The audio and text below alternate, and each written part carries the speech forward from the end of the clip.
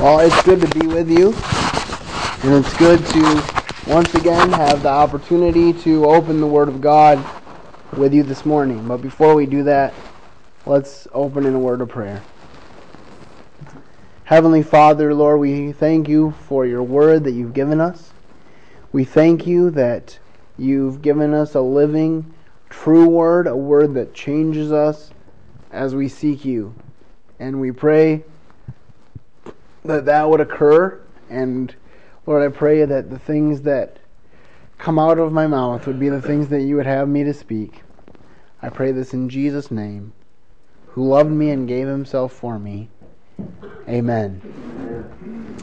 Today I want to look with you at the book of John, chapter 17. We're just going to be in the first several verses there. I think it's 17 verses that we're going to look at. And, you know, a lot of people talk about the Lord's Prayer in Matthew chapter 6. But really, what Jesus gave us in Matthew chapter 6 was a framework for prayer. And there's nothing wrong with that framework. It's a good thing. But one thing I've noticed is that often the Lord's Prayer gets repeated in a ritualistic manner as if it itself held power. And I think that there is a great amount of power in this prayer because it's an actual prayer that Jesus prayed for himself, but also for us. And I think this shows him even right before the cross, assuming his role as an intercessor on our behalf. My emphasis today will be on how this prayer in John chapter 17, what it tells us about the character of Jesus Christ. If you're taking notes, the first point that I want to bring out is that Jesus Christ is one who does the Father's will. So that's the first point. He does the Father's will. Let's read the first few verses together. These words spake Jesus, and lifted up his eyes to heaven, and said, Father, the hour is come. Glorify thy Son, that thy Son also may glorify thee, as thou hast given him power over all flesh, that he should give eternal life to as many as thou hast given him. And this is life eternal, that they may know thee, the only true God, and Jesus Christ, whom thou hast sent. I have glorified thee on the earth. I have finished the work which thou gavest me to do. And now, O Father, glorify thou me with thine own self, with the glory which I had with thee before the world was. So basically, Jesus is saying at this point, I've done everything that you wanted me to do during my 33 years on this earth.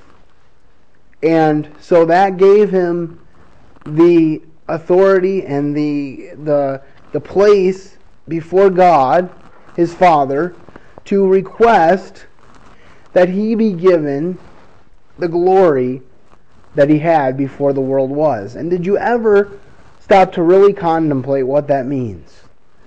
I heard a gentleman speaking about this at a pastor's conference that I had the privilege to go to in May, and I really started thinking about this in a new way. You know, Jesus was there at the foundation of the world, and he sat in the presence of the Father and was daily his delight. And to go from that place of intimacy with the Lord, with the Father, obviously he was still intimate with the Father through his earthly ministry, but to go from the heights of heaven to that kind of intimacy with the Father, to step down into flesh and to take that on, and you just really get the picture for what Jesus is asking for here. He said, I was with you before time, and then I stepped into time, and now I want to be with you again. And if we could read John 1 and 2, somebody has that, John 1 and 2, as a cross-reference, just again contemplating the beginning of our Lord, which really was no beginning because he is without beginning and end. Okay. Well, I hope you heard most of what I said. If you didn't, it probably wasn't that good anyway. So let's just move on. But does somebody have John 1 and 2 that they could read for us? All right. It says, "In the beginning was the Word, and the Word was with God, and the Word was God. He was in the beginning with God." So this is talking about Jesus before time. Jesus did not just begin to exist as a baby in the manger. He was existent before time. It says in Proverbs chapter 30, it even asks the question, what is God's Son's name? So even Solomon and the writers of Proverbs knew by some kind of divine revelation or intrinsically through what they knew of God that he had a son. And how grateful we are today that we know his name and that we can have a personal relationship with him. So Jesus did the Father's will. What does that say to us? Well, the disciples were called Christians at Antioch. What is the definition of Christian? It basically means little Christs, which means when people at Antioch looked at the Christians, they saw Christ. Now this was intended, I believe, in the original sense, as an insult, because they thought they got rid of Christ when they nailed him to the cross. And they so wanted to make sure he was gone that they posted a guard at the tomb. But we know that no guard and no stone can keep our Lord in the grave, and we're thankful for that. He conquered death. And by conquering death, he also conquered sin and takes the sting out of death for us. There is some sting for the people we leave behind, and we are called to mourn with those who mourn, but we don't mourn as those who have no hope. We mourn with an expectation for the future. And as sad as the Christian funerals I've been to have been, because they have been sad in a regard, I can only imagine what it would be like to go to a funeral and know that you're not going to see your loved one again. As a matter of fact, I think I've actually had that experience once or twice, and it's just not the same. The second point that I want to bring out is that he cared for his own while on the earth. We're going to move right along, starting with John chapter 17, verse 6. Jesus says, "I have manifested thy name unto men, which thou givest me out of the world. Thine they were, and thou gavest them me, and they have kept thy word. Now they have known that all things whatsoever thou hast given me are of thee. For I have given unto them the words which thou gavest me, and they have received them, and have known surely that I am come from thee, and they have believed that thou didst send me. I pray for them. I pray not for the world, but for them which thou hast given me, for they are thine, and all mine are thine, and thine are mine, and I am glorified in them." That's quite a tongue twister there, but it's one of my favorite tongue twisters in the world, because all that Jesus gave, all that God gave Jesus, they're his, and his are God's, and we are entwined safely in that. And I just I'm humbled to think that Jesus, before he was going to the cross, he was praying for us. And he wasn't praying for the world, because the world was not in him. But he prayed for his own. He specifically for the 12, but then by extension us, because he was with them. He was with us, so to speak, on earth. And he knew our frailties. So he's praying for us that we will be able to persevere as he has taught us. I wonder if we might read 1 John 5:19. 1 John 5:19. You know that we are of God, and the whole world lies under the sway of the wicked one. The whole world lies under the sway of the wicked one, and we see that today. But we know that we have hope. Why? Because we are of God. There's nothing that can shake us. Paul said it this way. He said, nothing can separate us from the love of God in Christ Jesus. And then he lists a whole list. I won't go through it all here, but basically he covers every aspect of life in that list. And yet he says at the end, nothing can separate us from God. And when we're going through the evils of the day, and we're dealing with false teachers and with people that have no regard for God, it can get very discouraging. But we know that we are of God, so we are secure. The disciples were secure. Jesus had just told them before this prayer that he wasn't going to leave them without a comforter, but that he had to leave so the comforter could come, the Holy Spirit, which would guide them into all truth. Oh, I'm sure the disciples thought afterwards, I wish that we had really believed him then, because, within moments of this prayer, the disciples all forsook him and fled. But we know that when the Holy Spirit came in the first few chapters of Acts, everything changed.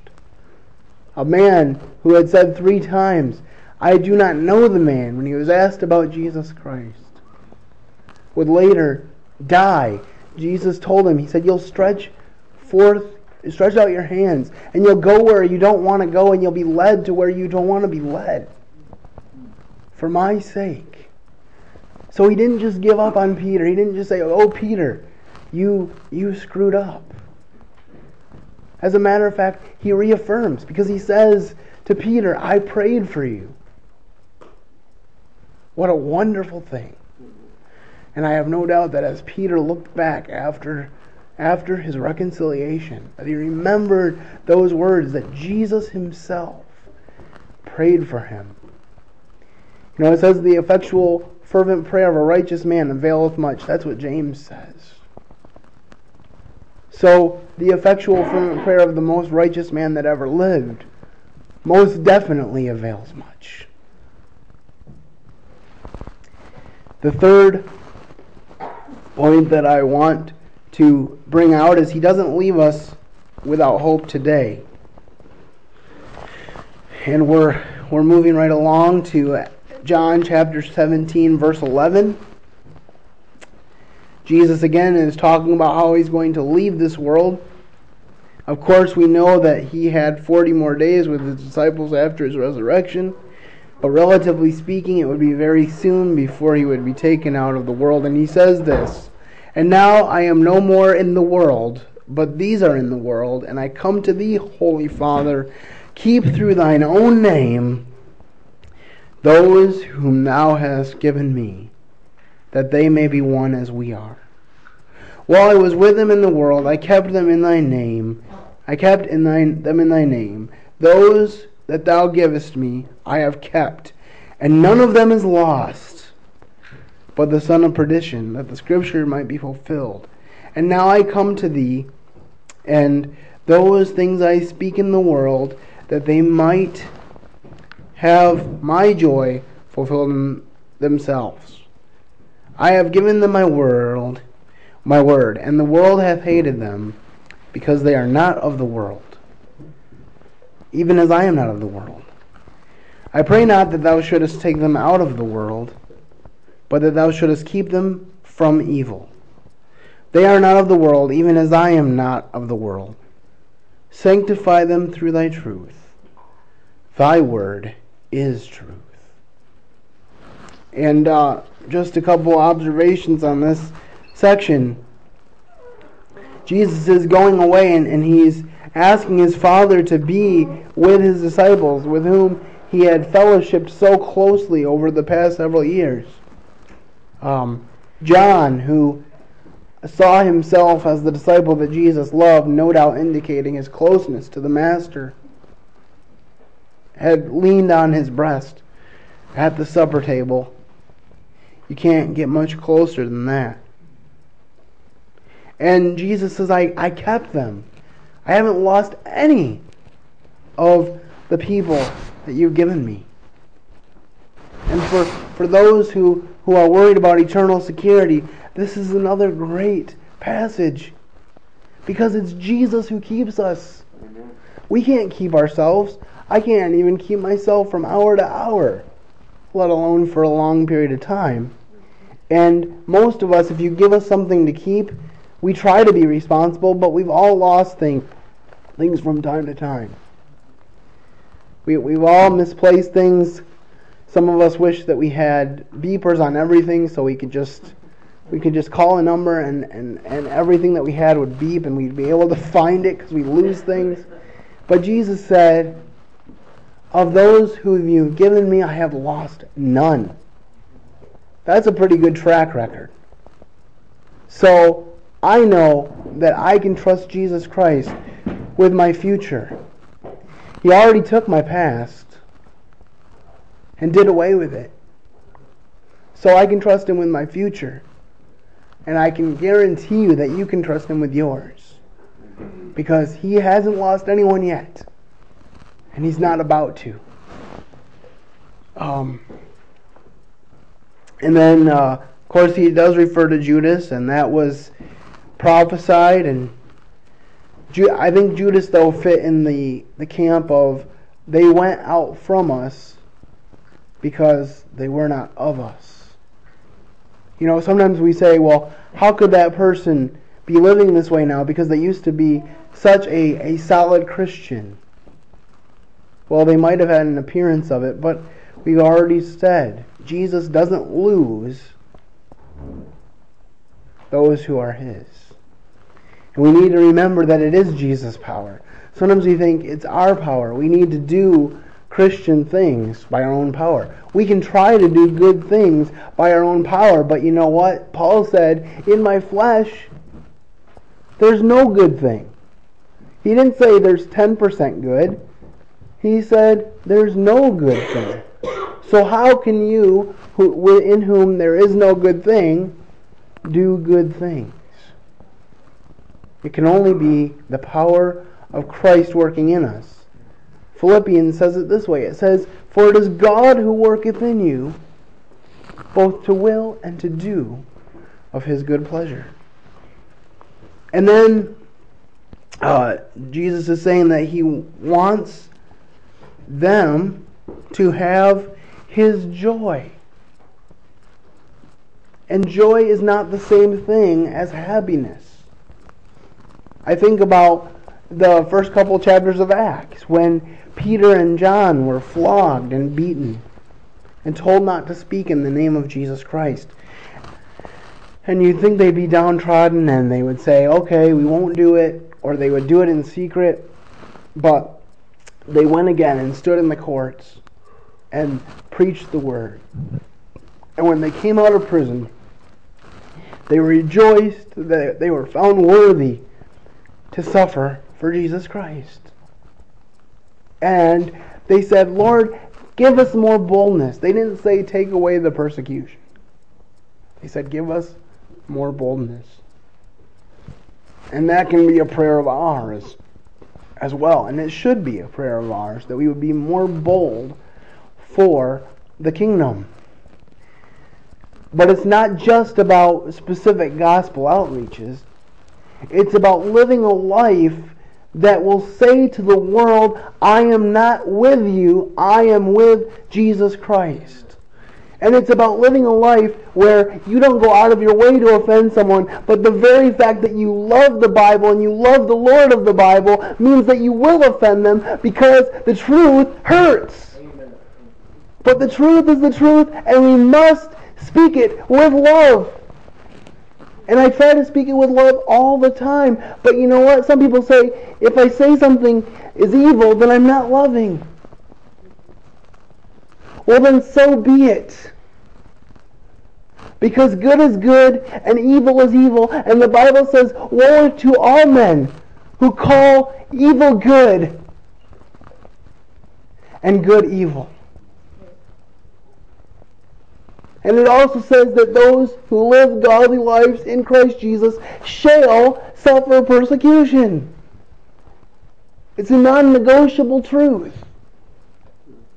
And more than ever today, we need to be able to say, my joy is not going to be in my circumstances. My joy is going to be in the fact that I did and said the things that God wanted me to do and say. And I know that I struggle with this myself.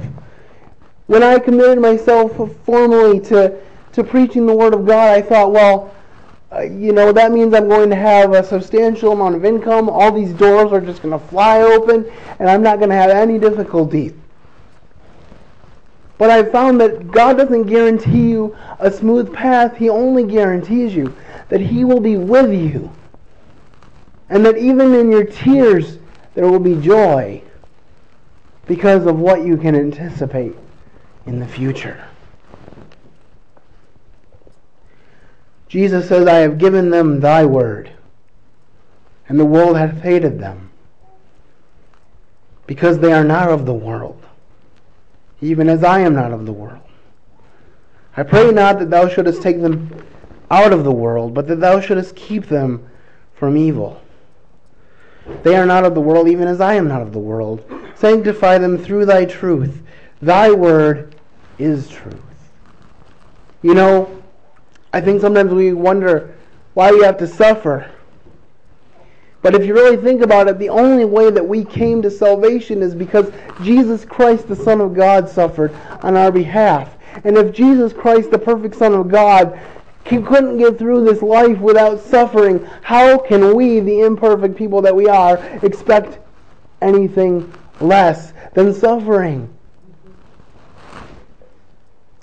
It really speaks to what I was just talking about in these verses too, because He gives us His word. He tells us to live by His word, to proclaim His word. And the world hates us, not because it hates us personally, and this is something that I'm still trying to work out and make sure that I keep in my mind, that not to take it personally when people degrade me. Because Jesus told us this would happen. He said the world will hate you because it hated me before you. And these people in the book of Acts, they thought, we killed Jesus. He's not here anymore. We shouldn't have any more problems.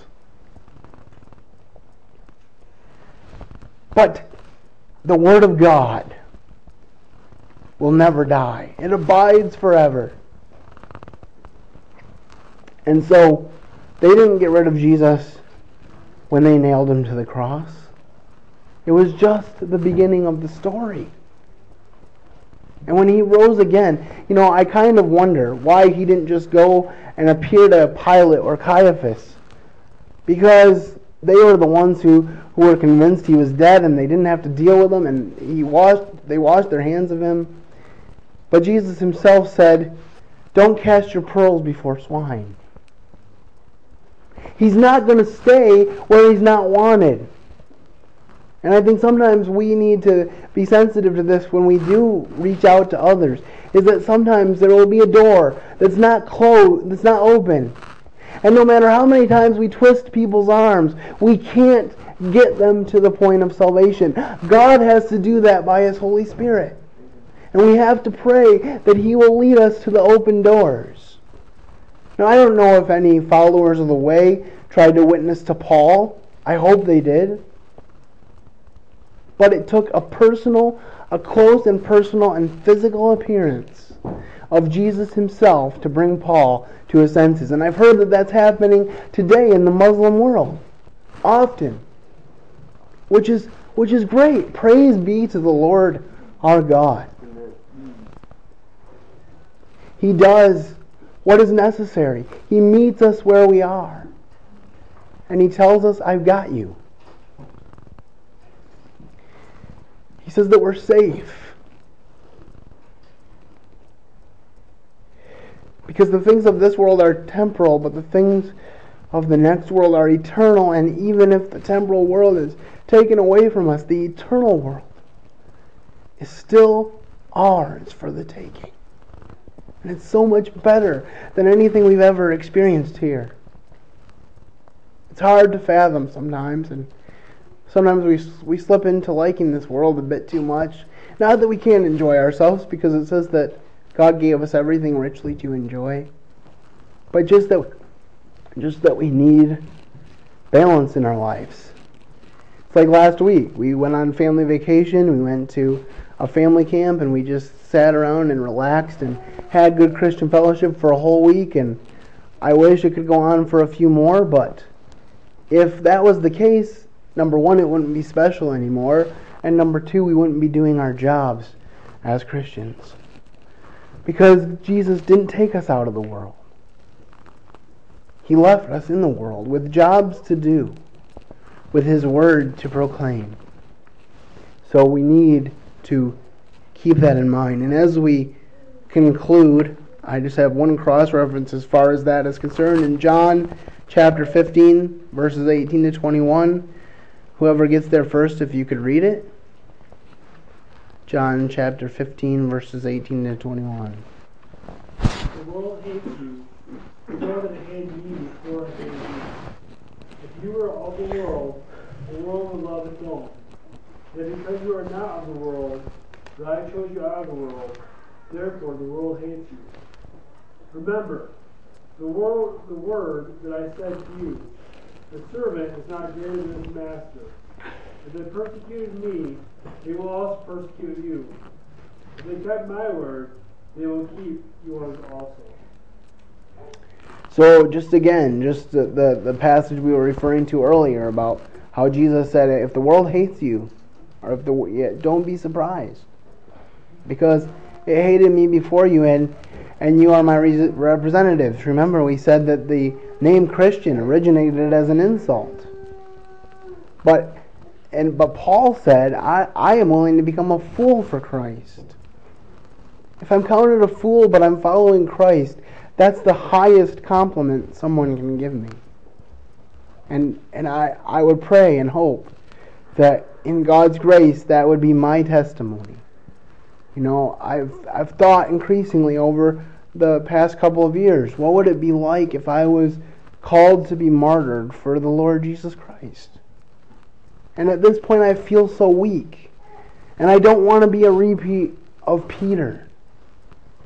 But I also remember Jesus said that we shouldn't be concerned about what we will speak when we're brought before leaders and kings, but that He will give us the words to speak when the time comes.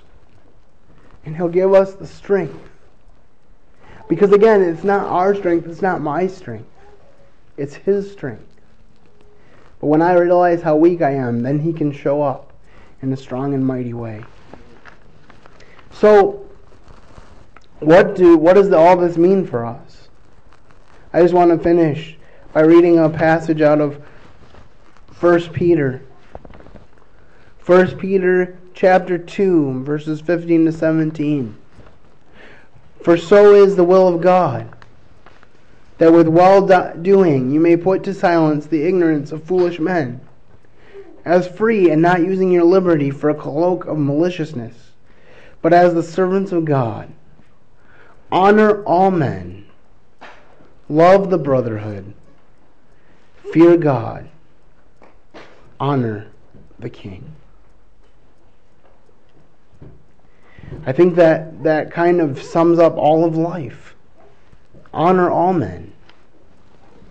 We're supposed to give honor and respect to everyone. We read in one of the epistles that says, do good to all men, especially those who are of the household of faith. And I think we do need to be concerned about that. I love outreach. I love reaching out to people who are lost. But we need to make sure that our inreach isn't lost when we're working on our outreach. They both need to exist. They're both important to to living a Christian life. And we're supposed to do good to all men, especially those of the household of faith. And then we're supposed to love the brotherhood. I think it's just totally amazing that we have an amazing extended family in the family of God. That we're called brothers, that we don't have to be alone.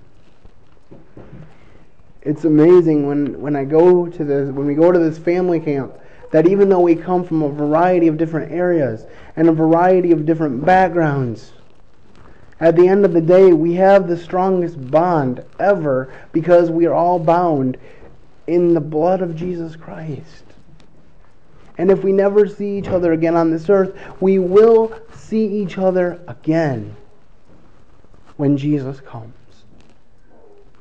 There's no greater comfort or excitement than that. And the cool thing is, when we get to heaven, no wheelchairs are allowed in there. I'm parking mine way beyond the door. And when I walk through those gates, I'll never see it or need it again. And I'm very excited about that. And then it says, fear God. Fear God. Do we really fear God? Do we really care what He wants from us?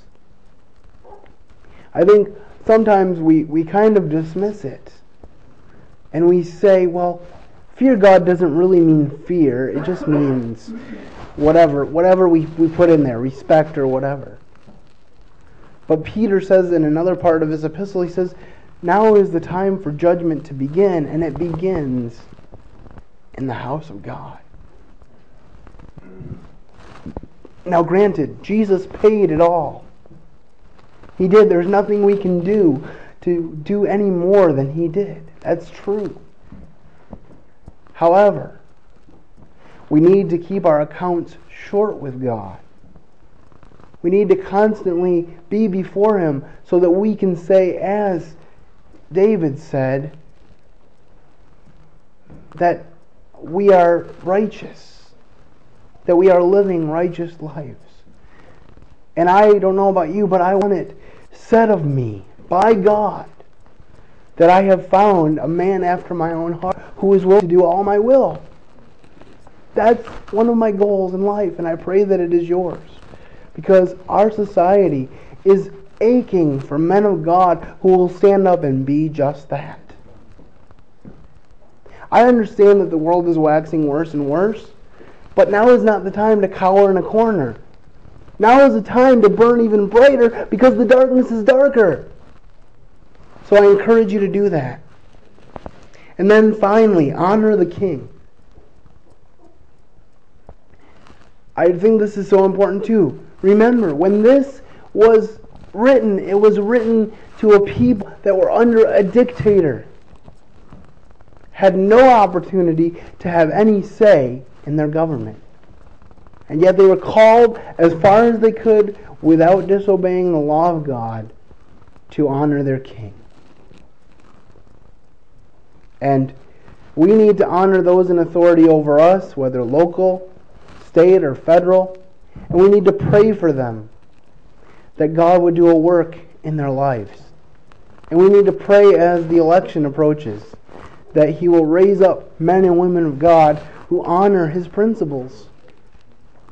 Surely they're not all that way, but there are men and women of God who are serving us today. And we need to acknowledge that and be thankful for that. You know, our government is great at taking things away, but we're also great at standing by and letting them do it. Yes, things are waxing worse and worse, but I wonder often if we help it along by our complacency.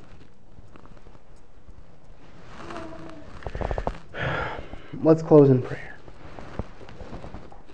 Father, I thank You for this opportunity to expound Your word. I pray that we would search the scriptures, prove these things, not only to prove that they're true, but also to prove them for ourselves, so they're not just something that we hear said, but something that we believe deep down in our hearts. And that we would be changed people as a result. Thank you so much for your patience toward us, that you're slow to anger and abounding in mercy. And I pray that if there's anybody here that does not know you as personal Lord and Savior, that cannot call you as David did, my God, I pray that today would be the day that they would come to you in faith, believing that you can make all the difference in the world. Thank you for your mercy to myself and to many in this room. We pray that you would bless the remainder of this service. In Jesus' name, amen.